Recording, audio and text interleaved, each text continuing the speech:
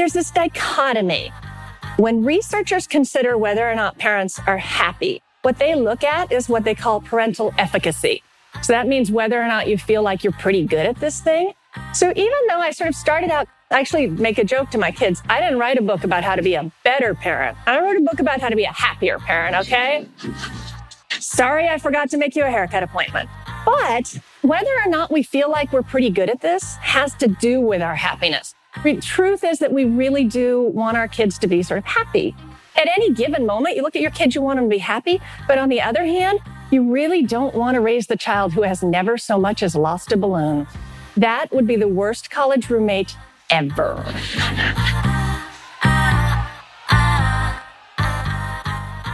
That was New York Times contributing editor and best-selling author KJ Dell'Antonio on the importance of happiness in successful parenting. And this is Best Breakouts from the Conferences for Women, an audio series that offers timeless insights from our archives to help you advance at work and in life. In this session, Successful and Happy Parenting, KJ will bring both humor and practical advice to help you deal with those common battlegrounds from screen time to sibling rivalry and find more happiness in the process. Let's get started.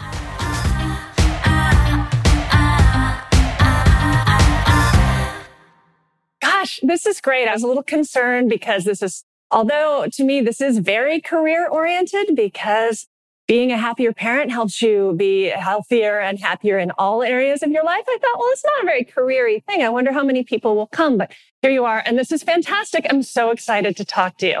So I wanted to start by sharing with you the first line of my book, which I actually have memorized, but I will read it anyway. So, I had been a parent for close to 12 years by the time it occurred to me to ask myself, if the whole thing had to suck quite as much as it seemed to most days. So my oldest at this point is 12 and my youngest is 7. And I've just taken on the job at the New York Times. I'm editing and writing the Motherload blog. It's full-time. My partner has a full-time job as well. We were living, as we still do, in New Hampshire. So I'm commuting sometimes to New York, not that often. I have this fantastic, super flexible job. His job's pretty flexible too. And yet our lives are like up in the air crazy with these 4 kids. And of course, at the Times, I'm covering this. So I'm writing and I'm editing and I'm researching and I'm doing all the topics that have to do with parenthood and policy, daycare, lack thereof, family leave, lack thereof, support for when it's summer for your kids and not summer for you. The fact that thank you, society. The fact that the Census Bureau still classifies childcare provided by fathers as babysitting. So I'm covering all this. And that's the serious stuff. Like that's the stuff that makes it hard to be a happier parent because honestly, our culture and our society, they aren't helping. We talk a really good game about supporting family. We're all about family in this country as long as you can do it yourself. So realistically, there are sort of objective things that make this challenging, but we're all in that boat. What was interesting is that I was also editing and writing personal essays and sort of dealing with the personal side of familyhood. And that's the stuff about soccer and minivans and sippy cups. And what was getting to me is that all of that had that same message too. And that message was, this is hard.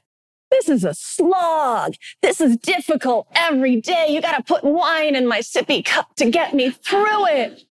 And I was feeling that. I mean, we were in the middle of it. It'll tell you a lot about us that when my oldest was in 2nd grade, so we live in rural New Hampshire, so winter, right? When my oldest was in 2nd grade, he was doing travel hockey, competitive downhill ski racing, and Nordic ski racing. And I had the other 3 kids. So we had joined everyone in collectively losing our minds to schedule our kids. None of my other children, like the second one got a little of that and the third one. So I was like, here's a snowboard. Good luck. Although I will say they all play travel hockey. So it's not like we left this entirely. Anyway, so this is our life. And this is also the research. The research is we answer researchers' questions. We tell them we would rather do laundry than spend time with our kids. we lead to studies that say things like how having children robs parents of their joy. And then there's fantastic books out there, All Joy and No Fun, The Paradox of Modern Parenting. And what I'm getting at is that I'm in the middle of this. I'm living it. I'm writing it. I'm soaking in it. And I'm just thinking, how do we make that stop? How do we make this better? I get that I'm not going to be able to provide daycare for everyone. I'm sorry. And I'm going to work for it and I'm going to advocate and I'm going to vote. But given the hand that we're dealt, how do we make this like a happier experience? So I decided that was going to be my thing. And my place where I wanted to go deeper than 1,000 words was to try to figure out, to answer the question, why is this all joy and no fun? To sort of do the sequel to that. That's what I love that book. And my first thought was, okay, let's make this more fun. So I made a list of all the fun things that we could do as a family. And I made a book proposal. And it was like, we will do fun things. We will ride roller coasters. We will pull taffy. Then I really got almost to the end of the book proposal. And I looked at it and I almost cried. Because I have to tell you, I don't want to do fun things. I don't want to do anything, actually. It could have been like fun games to play with your children. Nap time for mommy. This is the one year you bring her yeah. So no fun thing. So I tossed that one out the window and I started thinking, well, it's not that I want to have more fun. I don't want to do more fun things. I want to enjoy the things that we are already doing a whole lot more. So that's the book that I chose. And I went with the title, How to Be a Happier Parent. And one of the interesting things as I was researching, and researchers looked at me and said, sometimes I feel like when I talk to Americans, that Americans are afraid to be happy. And I feel that. Like I feel when I talk about the topic of how to be a happier parent, or even when I think about it myself, like I want to make myself happier. I'm like, well, is that okay? Is it okay for me to want to be happier? So I wanted to talk about that first. So let's just start with yes. It's absolutely okay for us to want to be happier. Look, being happy yourself, it does so many great things for other people if we need to do it that way. People who are happier, they're healthier, so we're less of a drain on the medical system. We make better employees. We give more to charity. We're better parents. We're nicer to be around, so we make the people around us happier. Plus, being happy is not a zero-sum game. I mean, I get it.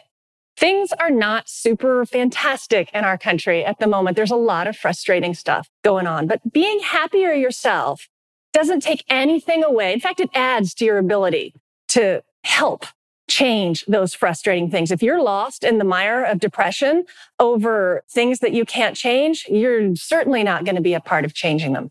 It's also not a zero-sum game. Your happiness doesn't take anything away from anybody else's happiness. It's not a pie. We can all have some. We can all have as much as we can get, really. And it's free.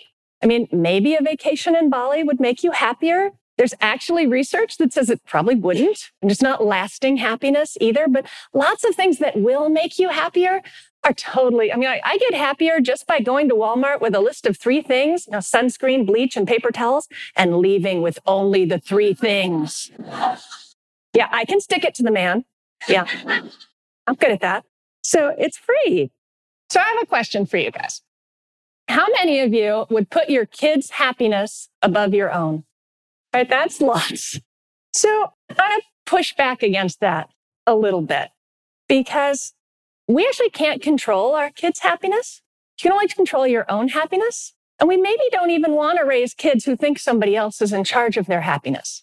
So it's not like I didn't ask you if you would put your kids' well-being above your own. I didn't ask you if you'd put their future or their health or their security. Obviously, we're going to make sacrifices for our children. But when we're thinking about happiness, it's an interesting process to think about, well, who wins and where and how are we defining happiness? And does that mean that the fact that they would like me to read them a 5-minute story trumps my lunch date? I don't know. I think not. So, okay. Another question. So I'm going to give you a list of 3 things and I want to know which value you would like your kids to put first. So no voting yet because I'm going to tell you what the 3 things are. Would you prefer that your kids value academic success, their own happiness, or caring for others? So it's not like they can't have all three, but which is at the top of their list if they're checking off a list of values? So academic success, happiness, caring for others. All right, how many want academic success to be at the top of that list? Nobody. You can be okay. Happiness. How many want their own happiness? Okay. And how many want caring for others to be at their top of their list of values? All right, so we're pretty split between happiness and caring for others. Here's how your kids, so most parents put caring for others at the top of that. And that's a little bit, I think that's kind of a loaded, first of all, I'm up here talking about happiness, so we're thinking happiness. And also it's like better to put caring for it. So I think this is, this is a little bit of a loaded survey, but most parents put caring for others at the top. So the interesting question is, how do our kids answer that? So 80% of our kids put either their academic success or their own happiness above caring for others. But what's really interesting is that the parents, they want caring for others at the top. So our kids aren't getting the message that we think that we're sending them, that caring for others can outweigh success or personal happiness. And they're not getting any messages about other happiness as well. And I think part of that is because when we live our lives with them, we're not asking them to put any value on anybody else's happiness besides their own.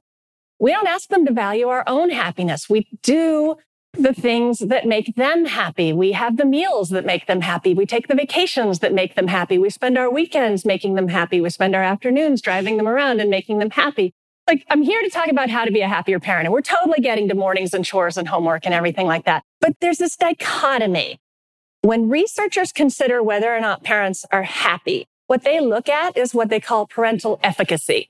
So that means whether or not you feel like you're pretty good at this thing. So even though I sort of started out, I actually make a joke to my kids, I didn't write a book about how to be a better parent. I wrote a book about how to be a happier parent, okay? Sorry, I forgot to make you a haircut appointment. But whether or not we feel like we're pretty good at this has to do with our happiness. So we can talk about our own happiness, and there's a lot to be done and a lot to be changed there.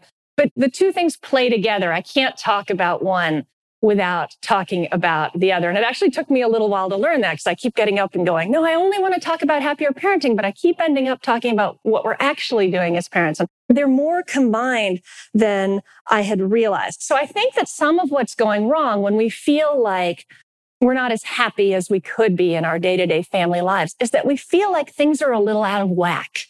Like the fact that we're putting our kids' happiness above our own is kind of giving them the wrong message. We're feeling that survey where they're saying their happiness and their academic success is more important than caring for others. We're just feeling like somehow something's not quite right. So I feel like that's an underlying piece of all of this. The truth is that we really do want our kids to be sort of happy.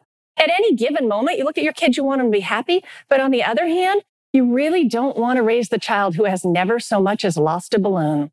That would be the worst college roommate ever.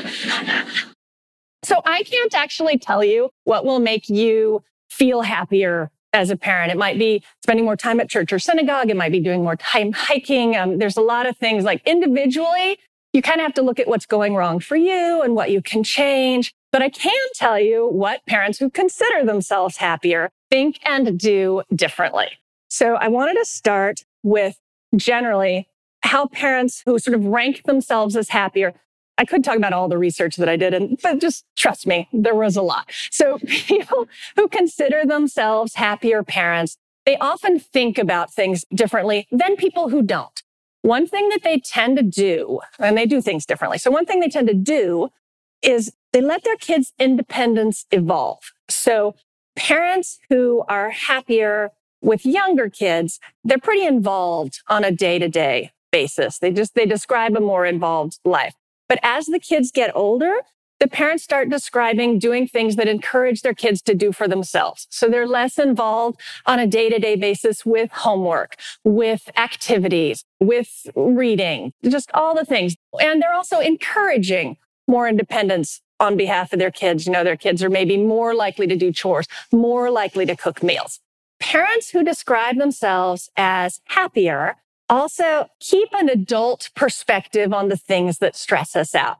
They know that a lot of the things that we consider threats to our children are not really threats at all. So the things that get a Like that moment when your second grader didn't get into the classroom with all of her friends, like all of her friends are in classroom A, and she's the only one in classroom B, and she's going to feel totally left out. Plus, teacher B, that's the strict teacher. And there's 17 kids in classroom A and 18 kids in classroom B, so she could totally be the 18.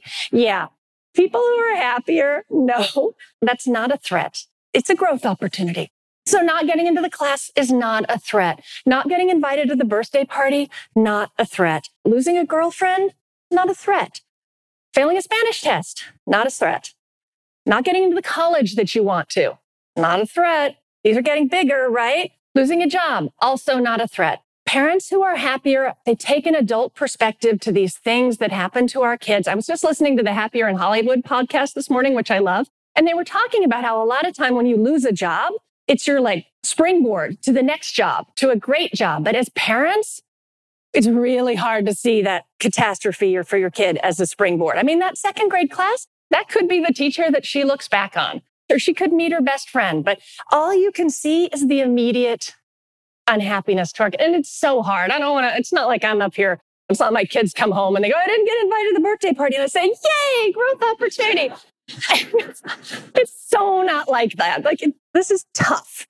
So I have a series of mantras of things that I think about when I sort of need to go, when my kid has lost the balloon or, didn't get into the class or whatever. One of them is what you want now is not always what you'll want later. So that's a huge one. What you want now is the kid who feels happy with their class assignment. What you want later is the kid that knows that sometimes things don't work out and we roll with it. Right? I mean, those are tough. And that one comes up again and again. There's another one that I like because now as I transition colors, I'm about to get into the specific areas where we have parental challenges. But another one that I love is you do you. And I want to talk about this one first because I'm about to go into these 7 areas where parents have a wicked time. Mornings, homework, chores, sports and activities, meal times. I made that list the same way that you would. I just sat down, made a list. And then I surveyed 1,000 of my closest Facebook friends. I was like, what is killing you? And of course, they all said screen time. And so did I. Anyway, you do you is, it's a couple of things. And one of them is that when I make that list of mornings and chores and meal times and screen times and whatever, you're probably thinking to yourself, oh my God, I'm so bad at such and such. But what is really great is also think about, okay, actually, I got meal times. That one's okay. It's not perfect. It's not like I'm going to give lessons on meal times, but I got that one. So most of us have at least a couple of areas where you're okay. Like when we're trying to make other things happier, it's really important to think about the areas where we actually already are happy. We really tend as people to focus on the negative stuff, the threats and the scary stuff and the stuff that's making us unhappy. But focusing on the stuff that's working, that's a great way to get happier too. So when I was researching this, I would talk to parents and they would give me their list of things that made them unhappy. But I would also say, well, what are you doing well? And that's how I got most of the stuff in the book. The parent who was like, oh my God, chores are killing me would be like, oh, but mornings, we do this really cool thing. We have this set playlist. And at 7:42, which is when they need to brush their teeth, this music comes on. I'm like, that's awesome. I couldn't actually emulate in my own house, but it was a fantastic piece of advice. So we have the stuff that we're doing right. All right. So how to get a little more happy in your own day-to-day life. Now I'm going to talk about the day-to-day, the grunts, the stuff. So I like to look at each of these topics in the same way and to ask yourself, okay, so what is killing me about mornings? Is it the getting up? Is it the getting the kids up? Is it the getting them out of the house? Is it that there's never anything to eat for breakfast? Look for the thing that's tormenting you and try to figure out what is something that you could do that might make that one thing go a little bit better. And if there's something that you can't change, then another question is how could I look at it differently? And I'm about to do this in the area of mornings. And the last thing I always ask myself is, okay, what is the real goal? So when it comes to mornings, I used to think that the real goal was getting the kids out of the house on time with all their stuff. That seems like a good goal, right? And what I realized is that actually my goal in the morning is that everybody have a pretty decent start to their day. And that turned out to be a super different approach. So I got two things about mornings, and one is a different way to think about it, and another is something different that you can do. So the thing to do differently in the morning, and everybody totally hates this, it's super lame. The thing to do better in the morning, the thing that you can do to make your mornings better is to get more sleep. Okay, fine. I'm going to go buy Arianna Huffington's book. Great. Do that. It's a great book. But I actually want you to think about getting more sleep a little differently, because everybody's totally happy to get more sleep in the morning, right? Everybody would roll back over this minute, but we can't do it that way. We have to get it on the other end.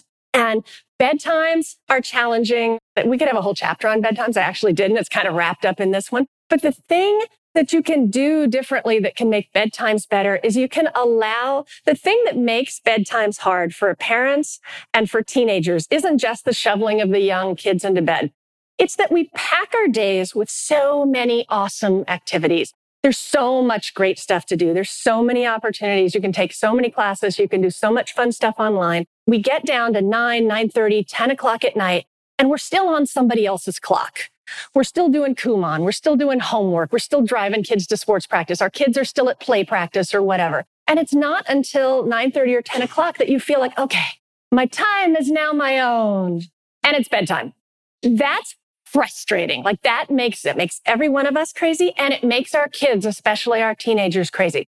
So when you look at evenings and you realize that you're going to take that time for Netflix and Snapchat and Fortnite and reading and playing the guitar and talking to your partner, you're going to take that. So you got to allow for it. It's something different that you can do. There are some great researchers out there. Denise Pope is one of them. They call it playtime, downtime, family time. And scheduling that in, it gives bedtimes just a little more slack. So that's something differently to do that helps mornings. And there's a lot of like little tiny things in my book, but if I did that, then I would never get to the other topics. A different way to think about mornings is this. So mornings are crazy because you got to get everybody out of the house with all the stuff. You got to get your kid with their backpack. They got to get packed, and they have to have gym shoes, and they have to have their lunch, and they have to have their violin, and they have to have 6 manila folders and a jar of grape jelly, and you don't know why. All you know is that they just told you needed this, and you have to leave the house in 5 minutes. So the thing to think differently is, to you, it's like so much is at stake. Nothing is at stake for you in the morning. If your kid is 4 minutes late and has no violin and no lunch and no homework and no gym shoes and no grape jelly, nothing bad is going to happen to you. And nothing bad will happen to your kid. Like, in fact, there we go, growth opportunity again, right? Plus, you don't even have to be responsible for the consequences. Someone else will take care of that. I mean, there are times when this doesn't, like, sometimes you need them to get out of the house. You've got a carpool or you've got whatever. But if you look at it differently as it's on them to get all their stuff together, to get themselves out, to get themselves moving, that your role is supposed to get yourself out and also to be sort of a pleasant and benevolent presence in the world. I mean, you don't have to be like, I told you to pack that last night. And how many times have we said you got to put your homework in? Yeah, you don't have to be that. You can be like, oh, dude, so sorry you can't find your other sneaker. Want a Pop-Tart? The difference, this is one of the biggest changes that I made. It does make a difference for my kids. I'm much more pleasant, but the difference it makes for me not to be screeching out of the carpool line with the window rolled down, screaming, I told you we'd be late, which is me 3 years ago, to just like being like, hey, have a good day, best you can. I know you're late, but you know, it's so much more pleasant. Like this is totally a route. This is totally a route to my own personal happiness. All right, I could seriously do like an hour on mornings, but they said I was going to do 9 things. I'm never getting to 9 things, but we're going to go right on to chores. All right, so chores is a funny one because I really strongly feel that it's better for kids to do chores and that it makes us happier if our kids are helping around the house, that we have this gut feeling that if we're the only ones clearing the table and we also made the meal, something is going wrong. But realistically, there are happy parents out there that say, my kid's not doing chores. I'm not fighting that battle. So that's your first decision right there. Do you want them to do chores, or are you just like, and my editor wouldn't let me put this in the book, honestly, but I totally talked to parents who said, my kids didn't help out around the house and now they're 30 and they have their own houses and they're clean and they don't live in a pit of cockroaches and it's all fine. So that's not a route to happiness for me. And I don't know that it's great for kids, but those kids are fine. So decide. This is another mantra for happier parenting. Decide what to do and then do it. So if you don't want to fight the chore battle, don't fight the chore battle. But if you're in, and I am in, what you want for chores is you want two things, typically. We want our kids to do the chore, whatever it is, right? We want them to pick up the towel or put their socks in the laundry or empty the dishwasher. Also, the second thing that we would like them to do that with a happy, pleasant attitude and an understanding that they are helping the family run more smoothly and contributing to the running of the household in a perfectly reasonable and acceptable. Yeah. Okay. So the parents that I talked to whose kids did chores successfully, especially the ones whose kids were older and out of the house now, all uniformly said, throw that second thing out the window. Whatever.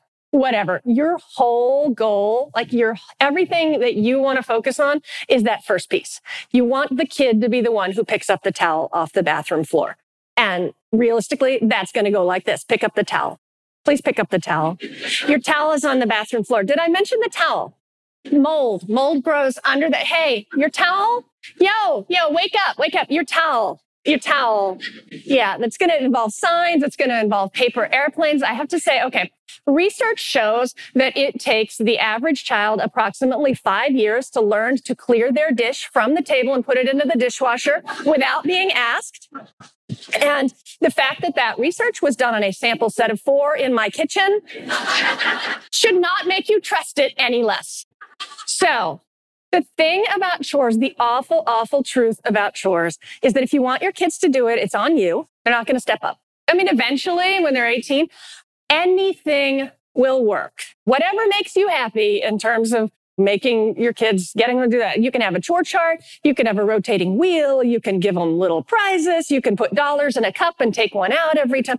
Anything. Absolutely everything can work if you stick with it, which is definitely where I fall down. That is really hard. So when you narrow down the goal, when you say, my goal is just that they're going to do this, I'm not going to worry that I have to keep reminding them. That, for me, has been a real happiness boost because it's a downer. My God, you really think your socks belong in balls on the floor of the kitchen? 3 of my children, every day, all the socks. It makes, what am I? Am I a terrible parent? How can I have not taught you that the socks go at least on the floor of your room? So to release that, to be like, okay, actually, all the kids, everybody is dealing with this. Like nobody, really, I would leave my socks on the floor of the kitchen if somebody would come and put them away. Everybody's dealing with it. So when you release that feeling that the fact that they're not doing it happily and merrily and with an understanding that it helps you out means you're a bad parent, or that they're bad children, or that you're failing, or that they're going to be the college roommate who thinks that the fairies come in the night and do the dishes. None of that. You can just let that go. Like that, everybody's dealing with that. And then, it's still not fun. Please pick up your towel, but it's just better. It feels better. It feels, okay, happier. All right. They said 9 areas. I want to give you what they promised. Siblings. I really didn't. I was going to say, can we do less than siblings? Okay. Because siblings are tough. If you've only got one, you can just go, because I'm an only child and I didn't actually fight with anyone. It's all good. And maybe that's some of the reason that I struggle with my kids' sibling relationships. There was an excerpt from the book on siblings that appeared in the New York Times, and I was looking at the comments the other day, which I never do, but they had a highlighted comment right in the middle of the piece, and I think I needed to cite it for something, and someone had shared a joke. So this was my stand-up moment. So a man complained to his rabbi that God had given them 10 commandments, and one of them had to honor thy parents, but God had given him no guidance on how to deal with his siblings. And the rabbi said, oh, yes, he did. And the man was like, what? And he said, thou shalt not kill. That is the sibling relationship at our house. So I think the thing about siblings is it kind of depends on how old your kids are. When they're pretty young, it's probably going to make you happier to be a little more involved, to be getting in there, to be saying, oh, gee, Joey wants to build with blocks and Sally wants to kick blocks over today. How are we going to deal with this? And, working with them, trying to get them talking to each other. There's some fantastic books out there about Mom So-and-so's Breathing on Me is one of my favorites. How to talk to kids so that kids will listen and listen so kids will talk. That's another one that's got some great stuff. Oh, Siblings Without Rivalry. That's by the same people. So those are some great resources for teaching little kids to sort of start learning to get along with their siblings. But the thing that also makes you happier is after you've done that, if you've sort of been in that, and Joey wants to do this and Sally wants to do, okay, at some point you have to let Joey and Sally, they got to figure this out. Joey and Sally got a long life together.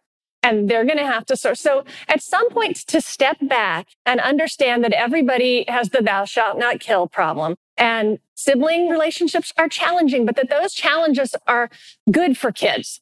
It's fine not to have them. I seem to be okay. I didn't have them. But if your kids have a sibling, they're having to learn a lot about negotiating, about sharing, about working with others, about dealing with people that you absolutely hate and possibly sitting in the back seat with them. These are good things. And if you can take a step back and let them, if the blood is not seeping through the ceiling, then you can let them sort of get through, even if it sounds horrible. My husband and I sort of have sat down and there are the do not goes, and I can't even tell you what there are. There are the couple things that our kids are not allowed to say to each other because it is too, that is the sore spot. But then there's the other, honestly, in our house, one of my daughters calls the other one fat. It's just ridiculous. To them, that isn't a thing. They're also, they're not necessarily. They're just reasonably sized, but it's just not an issue. So they can be up there shrieking at each other. You have a fat, saggy butt. I'm not going in there unless they go over the other stuff, which, like I said, not even allowed to tell you. So learning to let go of that and let them start to work it out was a huge happiness booster for me. I had these daughters that were really in the middle of it. And part of the problem, honestly, was me. Because it seemed so, one of them was always totally wrong. It wasn't the same one every time, but I would be listening and I'd be like, no, it's totally, of course she wants to be in the bathroom alone. Or, no, wait, this is so unreasonable that my daughter used to set her alarm clock. She wanted alone time, my older daughter. She wanted to be alone in the morning. So she'd set her alarm clock for 6 so she could get up. All 4 kids share a bathroom and she could get up and have some space in there. She was 12 at the time. And her younger sister set her alarm clock for 5:59. And she leapt out of bed and she ran into the bathroom. She slammed the door. And you can't imagine being awake. We thought the house was burning down. The screams, and that's totally unreasonable. But we have to let them work this stuff out for themselves to a certain extent. Because our real goal with the siblings isn't that they sort of have a peaceful coexistence now. It's that they work out some sort of real life existence that's going to outlive you.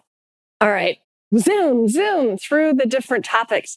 So sports and activities. I could just go on about this. So the thing about sports and activities is if you, as a kid, participated in soccer or dance or spelling bees or whatever, and you're looking at your kid now and you're going, man, I don't remember this being so complicated. You're right. Objectively, things have changed. I've done the research. Soccer, it's different. The expectations are different. It starts younger. It gets serious quicker. Most kids are practicing more. There's far more opportunity. You can have a special coach. And why don't you join the spring break team and play 4 times? And what about, sure, soccer is a fall sport, but now we're going to play all winter in the indoor. We have been gamed up. And it's the same with everything. Dance. Oh, there's an extra bonus recital. And hey, there's the special dance club. And if you're in the dance club, you get to wear the satin jacket. It costs $400. And violin lessons. It used to be once a week, la, la, la. Now here's the CD. You have to play this in the car until your ears fall off. And you're expected to sit in on the lesson so you can help. Anybody who's done Suzuki is going to recognize that one. Lasted about 10 minutes. Kind of side notes, but I wanted to give my child violin lessons. I would have learned to play them. Anyway, it's different. It really, truly is. And in that way, it's hard to resist it. The opportunities to play these things and to do these things on a light, fun level are rapidly disappearing. Some of that is because we buy in. We think that maybe if you don't start at 4, you're not going to be able to do it at 5, and you won't be able to do it at 8, and you're never going to make varsity, and you won't go to college. Yeah. Like we believe, and that's ridiculous. So one thing we can do is just let that go. But it's hard. It's hard. And everybody else around it is doing it. It's hard to push back. And if your kid wants, Mom, everybody else is going to do the club team next year. And you're like, okay. And then it turns out the club team practices at 8:00 at night. It's tough. And you will do things that you said that you won't. But also what I've learned is that you can push back in ways that we don't necessarily think. I think we tend to feel powerless. We sort of sign our kid up for the hockey, as is the case in our family. And then we feel like, well, now they have to go to the practices, right? That's actually not the way it works. If you speak up, if you're like, I don't know if you know this, but if they practice at 8:30 at night and half of the families live half an hour away, that means they're not home until 10. And that's even if they didn't take their gear off. So they're not home until 10:30 and they have to be up at 5:30 to catch the bus for school. And here's the research on sleep. And my child is not going to be coming to that practice.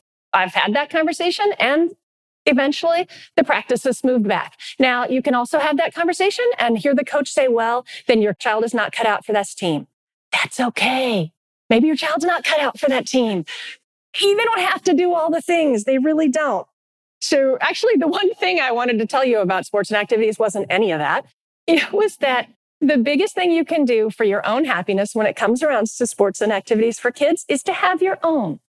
We really give up our stuff when we have kids. We put it aside. We stop biking. We stop racing. We stop knitting. And we drive them to all of their things. And we cruise around with them and we sit in the audience and we applaud. And if any of you would like to sign up to drive me around and sit in the audience and applaud while I do things, well, actually, I guess you kind of are.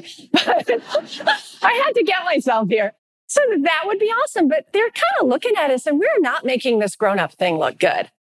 Like, we're great. What are we doing? We're raising them so that they can have their own kids and drive them around and applaud. And it's a little bit crazy. The single biggest thing that will keep you from getting overly involved in your kids' swim meets is to have a master swim meet to go to of your own. And it's also a great thing to show your kids. Like here, I'm an adult. Being an adult is fun. Being an adult means making the choices about what you get to eat and where you get to go and where you get to drive and what you get to do with your spare time. And these are the choices that I'm making. Too often the choice that we're making is to drive them to their thing. We'll do some of that. Obviously, we're all going to do some. I do a lot of that. I have 4 travel hockey players. But when we go to their hockey games, they know. Couple things are going to be true. First of all, I control the radio. No questions asked. Secondly, we don't go to the team dinner at Buffalo Wild Wings. I mean, once in a while, sure. But there's a great taco place down the street. We're going to try that. We're going to go to the bookstore. We're going to go to the yarn store. And during their games, I can watch 6 or 7 hockey games in a weekend. And I love hockey, but that's a little much. So yeah, I'm the parent with the headphones on and the knitting. If they are out there playing because I am watching, they are not playing for the right reason. And they know it. So another thing to think about as you sort of think about, in particular with regard to sports, is that something that kids say about sports and activities is that their least favorite, this is in particular sports, but I think it applies to a lot of places. Their least favorite thing about sports is the ride home, because the ride home is when we have suggestions. Best thing you can say to a kid after the game, and this is some fantastic research done by a coach, a guy with a ton of youth sports experience, is, I love to watch you play. Did you have fun? Let's go get ice cream. That's it. We get a little too involved. All right, the real goal of sports and activities, because I said we were going to talk about the real goals in these things, is just that they have enough fun to make it worth the amount that you invest in it. And by the way, youth sports travel, $9 billion a year industry. Not youth sports. Not like the money you're shelling out for the club teams, the travel piece of it. So when you're asking yourself, why is this happening? The answer is because some people are making money from it. My final thing is that I'm sorry, your child is not going to college on a sports scholarship. I know the numbers on this. I can stand up here and recite them to you. Not happening. All right. Screens. This could eat up like the whole room, right? Screen time. Sometimes I don't want to talk about this because this is a struggle. The struggle in my family too. It's not like I'm super happy about, the way my kids are not actually playing Fortnite right now. I know because they're at school, but that's the only way I know. And if one of them was in the bathroom, I couldn't really speak to that. Okay. So screen time is like really high on everybody's list of, this is not making me happy. When it comes to screen time, if you've got little kids, like that aren't in control of their own devices or their own TV, you should be totally in control. If their whining is changing the amount of screen time that they get, then something is going wrong and it's time for a reset. Everyone will be happier. And one of the rules around that reset might be if you whine, it goes away tomorrow. You won't have to enforce that more than once. So when it's little kids, I think it's pretty clear that families are happier when parents are fully in control and feeling it. Like, this is my thing. And it doesn't depend on when you beg for it. In our family, that meant a black letter rule that everyone could understand. Yes on weekends, no on weekdays. That made me happy just because I didn't have to adjudicate it. I know people that do the whole, like, for every minute of reading, you get a minute of screen time. I mean, what is that, a spreadsheet? That would not work for me, but it might work for you. So having a rule that makes you happy, that doesn't involve kids falling on the floor and whining while you're cooking dinner because they want screens, that's key. So that's little kids. With older kids, the thing that I keep coming back to with screen time comes back to that question of what is our goal? And our goal with our older kids is not to have teenagers who can follow our screen time rules. Our goal with our older kids is to have teenagers who understand the need to moderate themselves. And that is so hard because we are struggling with that as adults. But what we want now is a kid who's not scrolling through Snapchat. But what we want later is a kid who can go to college and not get caught up in everybody else on Facebook is at a party and I'm not, or not miss all their classes because Fortnite. So the road there is one I can't, unfortunately, give you. I wish I could. We're in the middle of it ourselves. But the sort of happiness booster is to be talking about it constantly, to understand that that's the goal, to have your kids know that that's the goal, that what you're trying to do is help them towards a healthy relationship with these screens that have invaded all of our bags and our pockets, and to understand that we also are struggling with that. So to talk openly about that. And what's making me happier around this is that is a national conversation that our teenagers are super aware of. They're part of this. They know it's a problem. A lot of them don't like that feeling that they're getting, after half an hour of Instagram.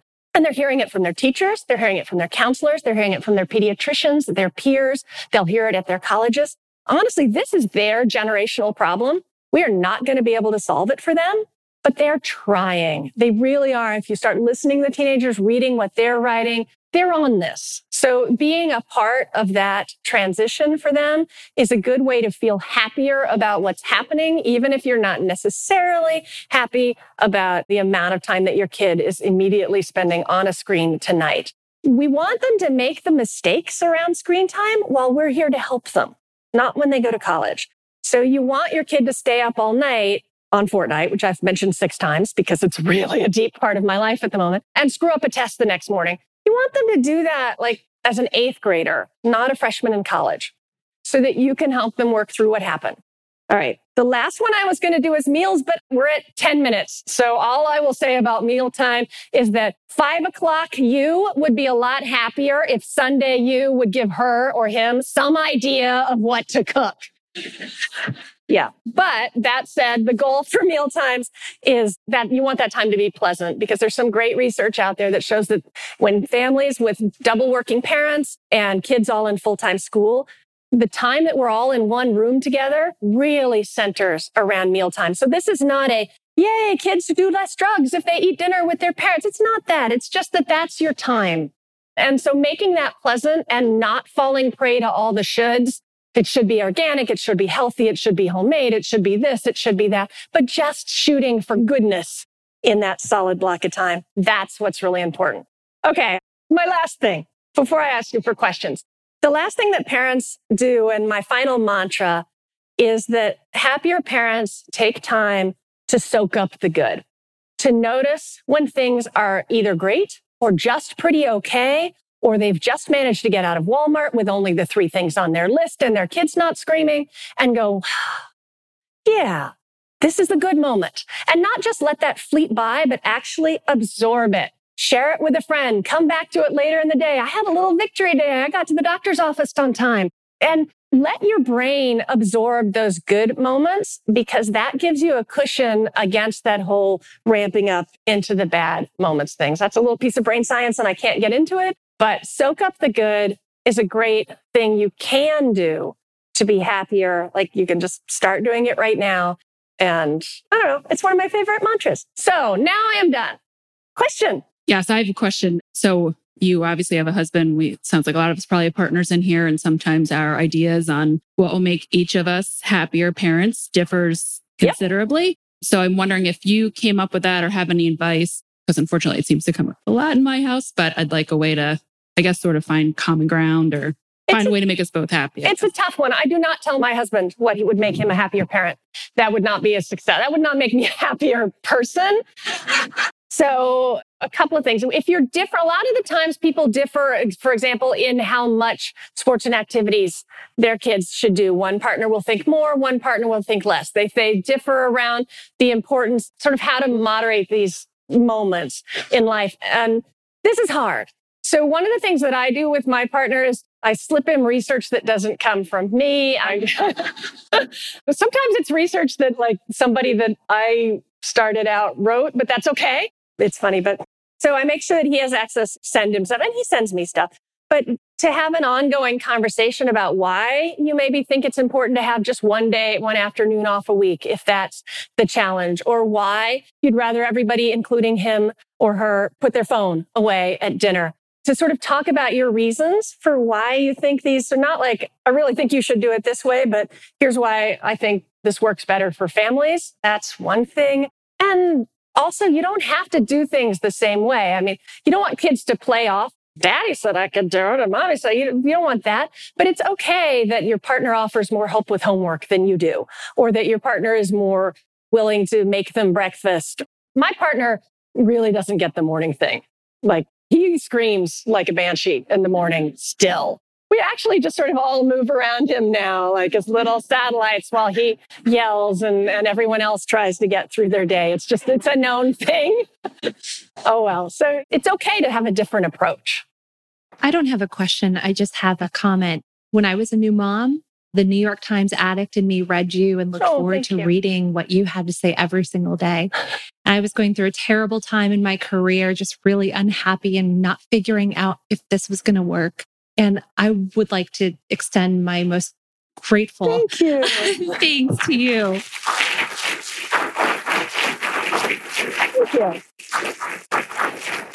Well, that was the greatest job ever. I'm not doing it anymore, but the Times is starting a new parenting.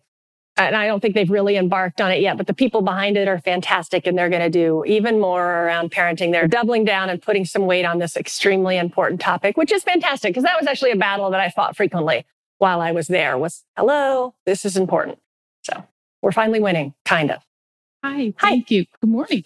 So I have a question. So I'm a working parent. I have 3 kids under age 5. My husband and I both work full time. So we don't have a lot of time that we carve for our relationship. Mm-hmm. I just didn't know if you had any tips. I feel like we're always trying to work on what's better for him or me or the kids. And we want to continue our relationship for many years to come. Yeah. Yeah.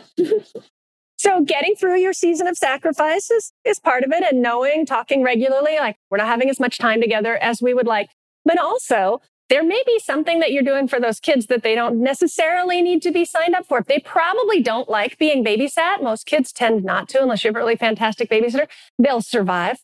It's fine. So to shovel them, to leave, to go do absolutely nothing together, to go take a walk that is all okay. So I guess making your kids a little less happy in the name of getting out there with your partner is it's not just fine, it's better for everyone. That's one thing. And kids can have quiet time, sort of, this is the time when daddy and I are together in this room and you guys are together in that room. And again, that's really good for them. It's hard for us to sort of force our kids into something that they're not enjoying, especially when they're little, in the name of something that while we enjoy it, it doesn't seem important. I mean, it's easy to be like, I need a babysitter because I have to go to work. But I need a babysitter because you and I need to go to the grocery store together without our kids. That just feels weird. But it's good for you. It's better for everybody. So I don't know how helpful that is. Do it. It's better to have a strong relationship if you can. Great. Well, thank you guys. This was fantastic.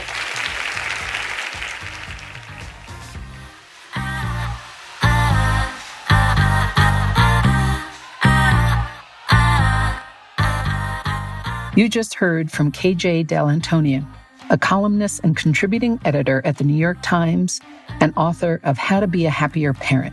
To learn more about her current work, please visit www.kjdellantonio.com. Thanks for listening. We hope you found this session helpful, and we invite you to tune in for more Best Breakouts from the Conferences for Women.